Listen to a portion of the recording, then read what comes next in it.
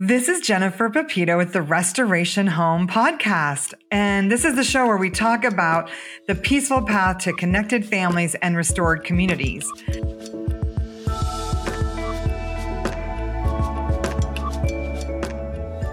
Today, I'm so excited to be talking to Ginny Yurich.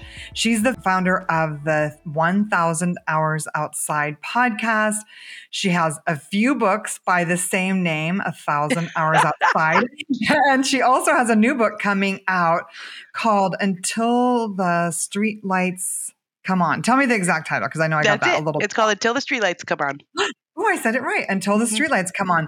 So I'm so excited to talk to Ginny today about developing our own family rule. You know, we've been talking on this podcast about the Benedictine rule and how we can exemplify these practices of order and prayer and work and balance in our lives today. But what all this learning comes to is a need to develop our own family culture, like our own family rule. We don't all have to do the same things. And the more we define that for ourselves, the more of a culture we'll have to pass on to our kids. And this is what I want to talk to Ginny about today. Thank you for joining me, Ginny. I'm so happy to be here. I just love you. I have to tell you that I ran into the room.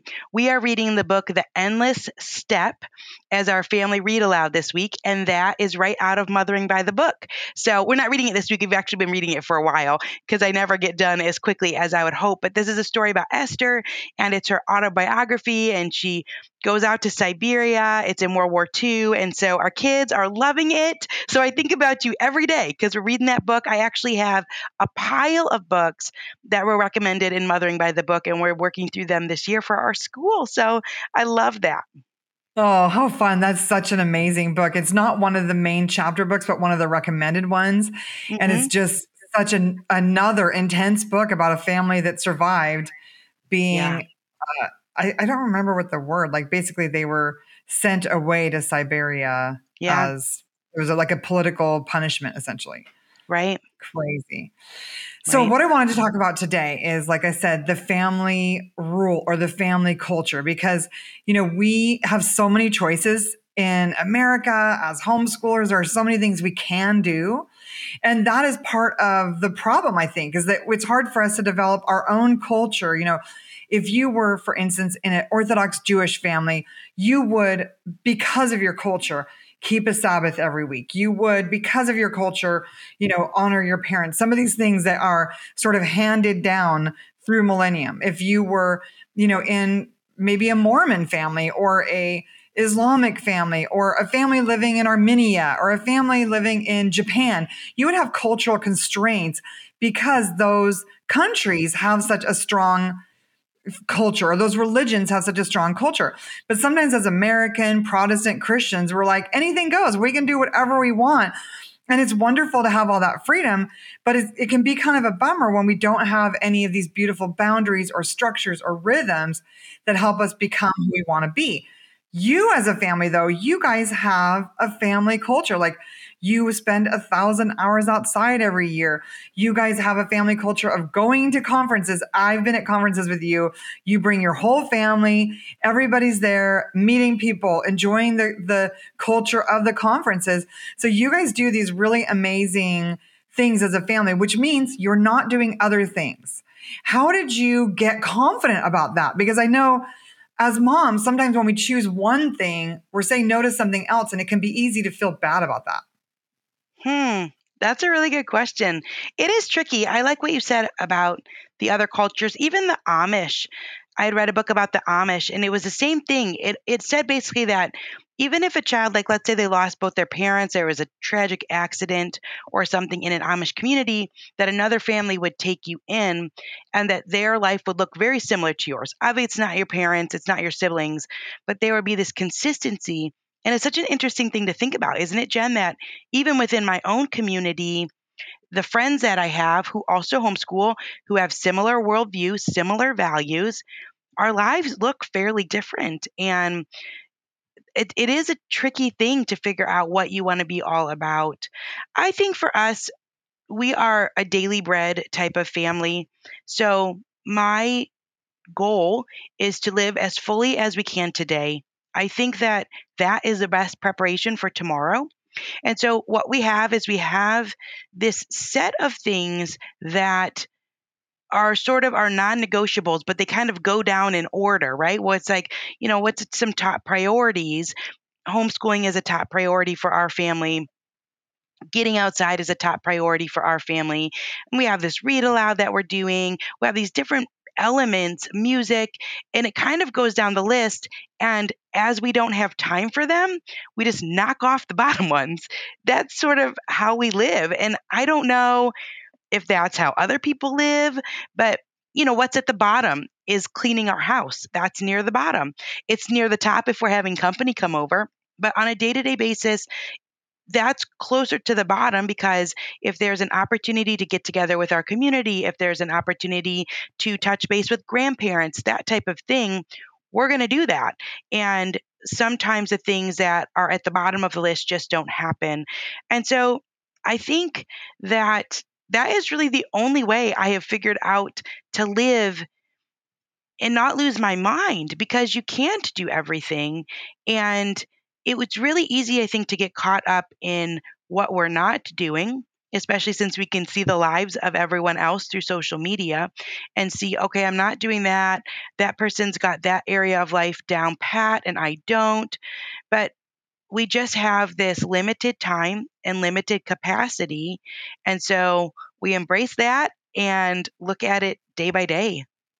Yeah, that's so good. And I have seen that in your family that you guys you do what you do and you do it really full and you're giving your kids these amazing experiences. But yeah, then obviously there are things they're not doing. I know one of the things that we haven't done is sports. And I have had kids at times say to me, I wish we'd done sports. And it's just, I mean, I feel bad. I will express empathy with them for the way they feel in that moment. But what we have done is taken mission trips to Mexico or gone to Italy or, done great homesteading projects where my daughter now can butcher a goat on her own and provide her own meat. Like we've done things that are different, but they're also valuable and they're the things that we as parents chose to do. What do you do? Like if your child came to you and they said, I wish we hadn't gone to conferences so much.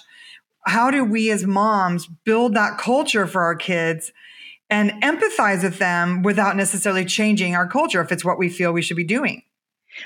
Right, because they don't want to go to the conferences. I mean, that is the truth. And what's an interesting thing to me is that they can be connected to their friends digitally while we're gone.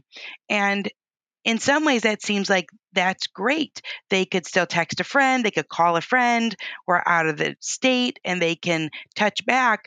But the problem is that actually also makes them resentful because they're missing this party, they're missing that get together, and they know it.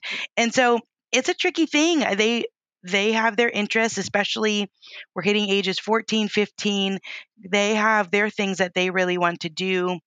I'm a firm believer that God's plan for our family includes the parents and the children. And so we try and keep a balance. We're doing 8 conferences this year. I could have done 20. The invitations come in and we say no based off of how many weekends are we going to be away, how many things are we going to miss, and what parts of the year are busier and we can't make that happen. But I do believe that the experiences, kind of like exactly what you were talking about, that the different experiences that we choose, they provide things for our kids that will be helpful for them in adulthood. So, in the case of conferences, they're out meeting different people.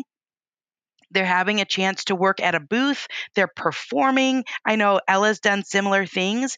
It opens the door for them to have different types of experiences. And even in our own home, they have opportunities to work from home. They can work here, they can earn a little bit of money. So we talk about that nothing is perfect. There's always a give and take. We're trying to find a balance with it. In some cases, maybe they do stay home with a friend if something important is going on, or we fly them home. They've got something that they really want to be at. And so it's this give and take, but really it goes back to it's this daily bread, this daily decision. What are we going to do today? We're going to figure it out today, and we adjust if we need to. Right. And I love that because there are so many ways to be a family. There doesn't have to be this one all-American way to be a family. Like you said, your children are meeting new people and exploring new places. They're in all kinds of different states, and you guys don't just go to a conference, you go to a nature center, you go to a park, you go meet a celebrity. You make the experience really full for your children. And so they're having this slightly countercultural childhood in a way, but it's very much values based. Like you guys have a real purpose behind it. And one of the reasons that people want you at conferences so much is that you guys also have this really strong value of spending time outside. How did you come to that decision, or how did that become such an important value for your family? Well, really, Jen, all of our decisions have stemmed from failure. And that's where we're at. I mean, I struggled as a mom and I still struggle as a mom. I think what I struggle with right now is making the decisions of how we use our time, because constraints also come in the form of small children. Now, small children seem like a burden, and in a lot of ways they are really hard, but one of the cool things about small children is that they put boundaries into your life. You have to be there to nurse. You have to be around, and you wish for free time, but when they get older and that free time comes, then you don't totally know what to do with it. It's really a tricky thing. We're kind of right in that spot now where you don't have those external boundaries and limitations, which in some ways were actually really good. So we're always struggling through it. I really struggled when our kids were small, Jen, with the endless needs. I wasn't prepared for it. I didn't realize it was going to be so overwhelming. So mine was a path, just circumstantially, very small influences. A friend at MOPS who had read Charlotte Mason. And it was a 1 day experience for me personally, where we went outside for 4 hours and my kids were 3 and under. And it changed my life because I felt like I couldn't be a good mom. And I went outside and then I felt like I could be a good mom, but went outside for a lengthy period of time, enough time for the kids really to dive into their surroundings and enough time for me to really relax and let things go. And so it started there, and it continues to be definitely a guiding point in our lives because I think it's the answer to a lot of modern parenting problems. It helps with connection. It helps with development, obviously, in every area for children. It helps us with our mental health. It helps with being present. It helps with spiritual formation. If that's something that you're interested in looking for, certainly that is there as well. There's so many guiding principles in creation. And so it has continued to be this answer for us that we fight for because it does solve so many problems. Oh, I love that you encompass or encapsulated quite a few values. So basically, your family practice is that you get outside every day, but your family values are spiritual formation and proper development and connection and being present. So these are values that you have, and then you're living them out by making a practice of being outside every day. Because I think many families can evaluate what matters to them. Like they can say, it really matters to me to be a person of integrity. It really matters to me to be a good steward. But then their daily practices are actually very far away from their values. And so, they're distracted by what other people are doing and they shelve their own values to follow someone else's practice. And so I love that you guys, your values, and then this practice of being outside kind of solves a lot of the value acquisition or the value presentation, or the living by your values just by being outside.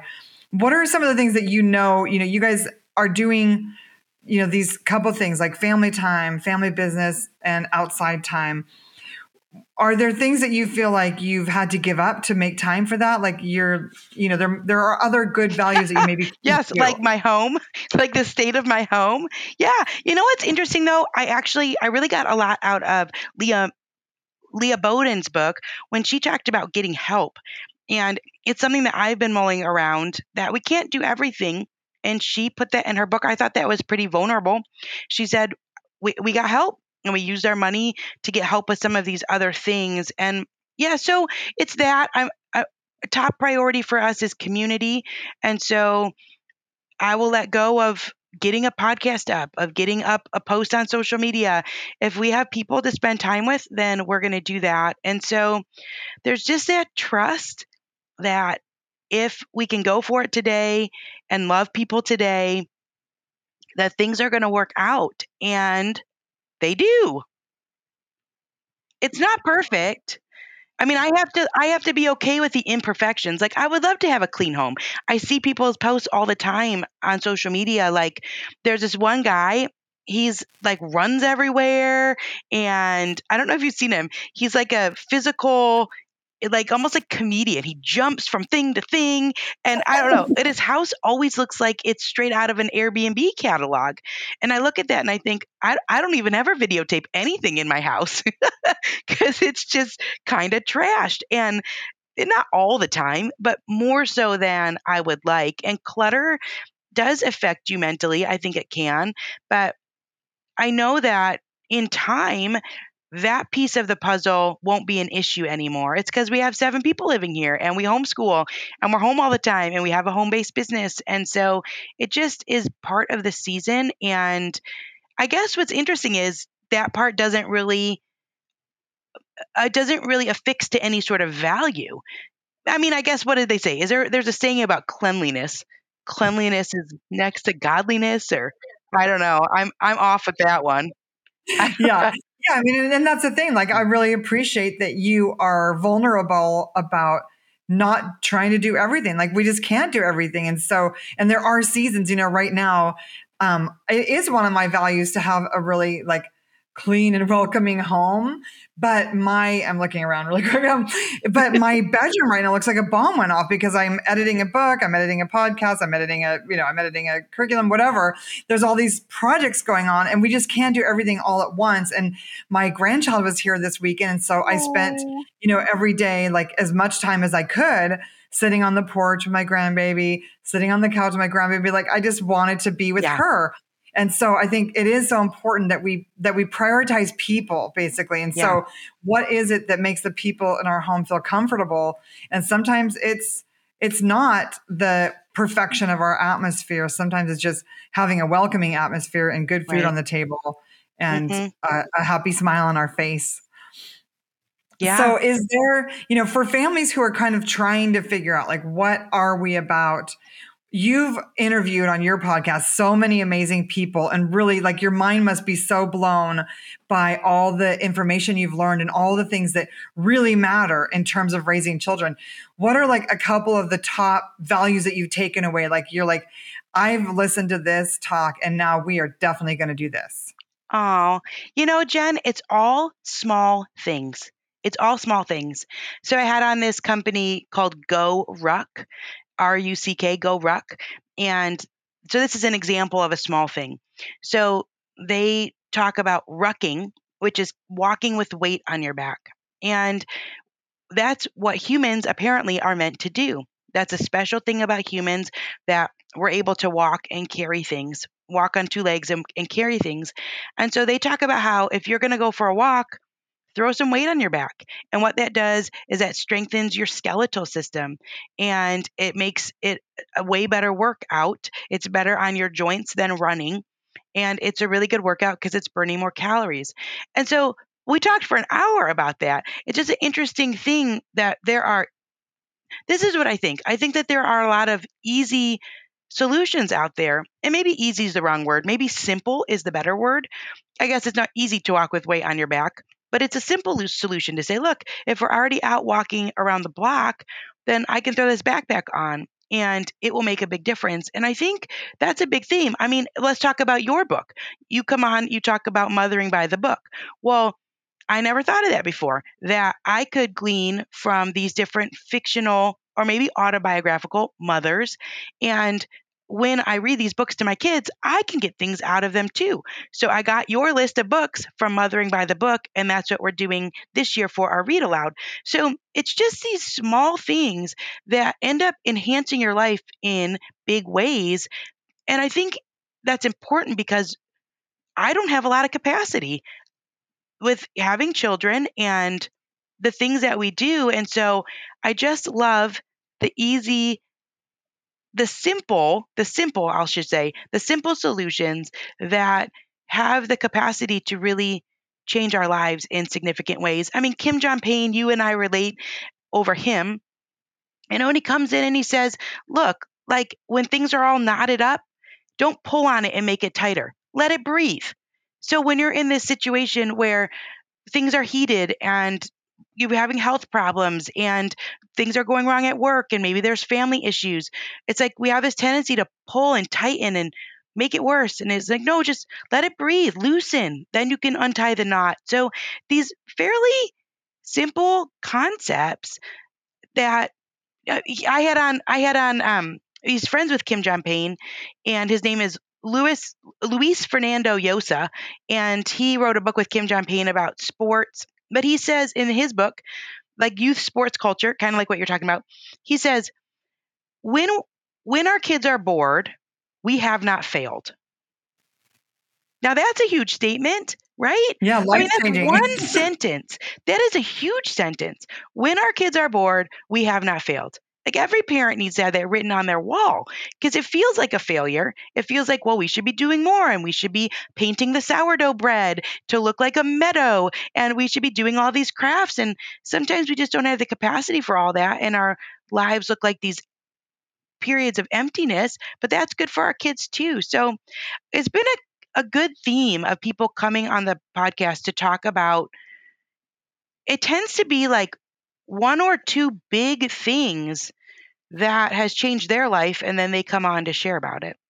Yeah, and it's really exciting to me because it does reiterate the truth that we don't all have to be like everyone else. Like children who aren't in school 6 hours a day and then playing sports every night after school can actually children who don't do that sometimes have better outcomes. Children maybe need a little bit more time. Like if you as a family choose a different path, choose to be outside more, or choose to travel more, or choose to just sit on the couch and read books more, your kids are going to be great. You don't have to, because there's so many families who see what kids are doing in the schools and then they feel worried that their kids aren't doing enough. And they end up piling so many more things onto their family culture so that it kind of drowns out who they would be if they could just be themselves. And so I really want to see families come alive with this idea that, there were families in the past who did a lot of homesteading work together and their children grew up and were successful.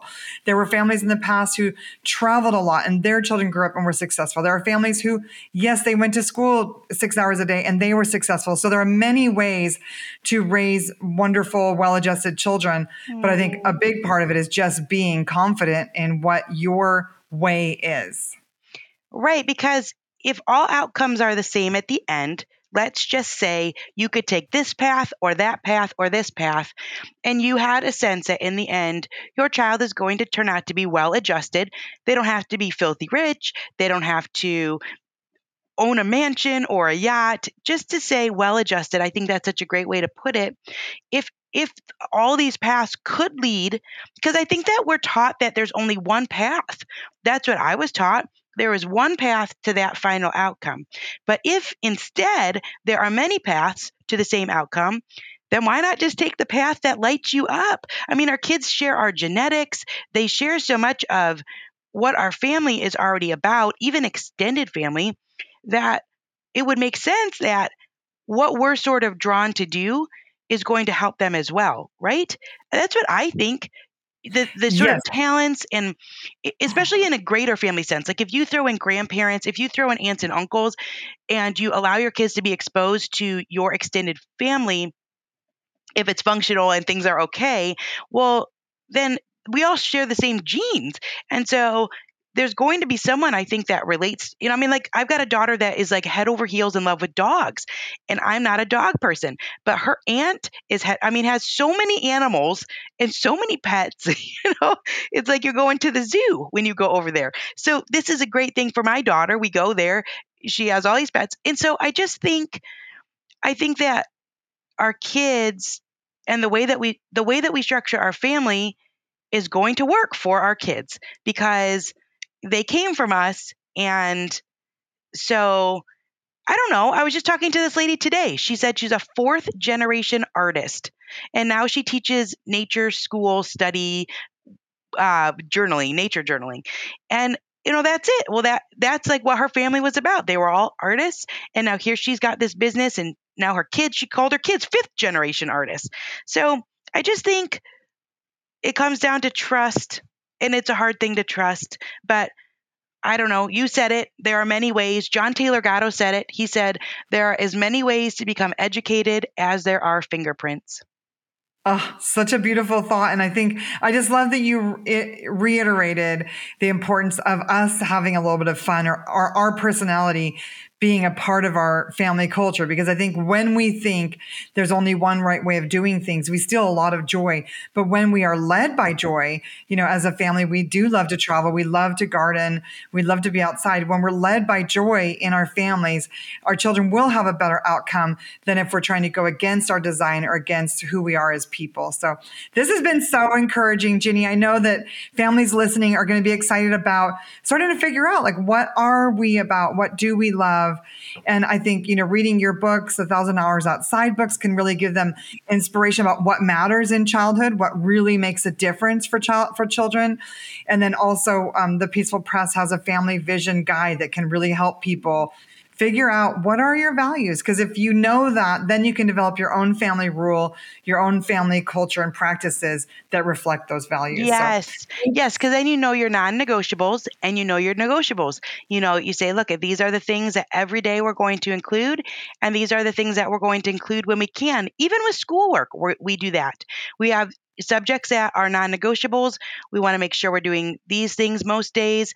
And then if it's snowing and we're buried in, then we're going to add in, or if it's a rainstorm and there's thunder and like we're stuck home for whatever the reason, then we're going to add in some of these other things. But it doesn't have to be an everyday thing. And like you said, your vision of what you find to be important is what guides those daily decisions. Yeah, so good. Thank you, Ginny. Thank you. I love you, Jen. This was awesome. I love you too. You're the best.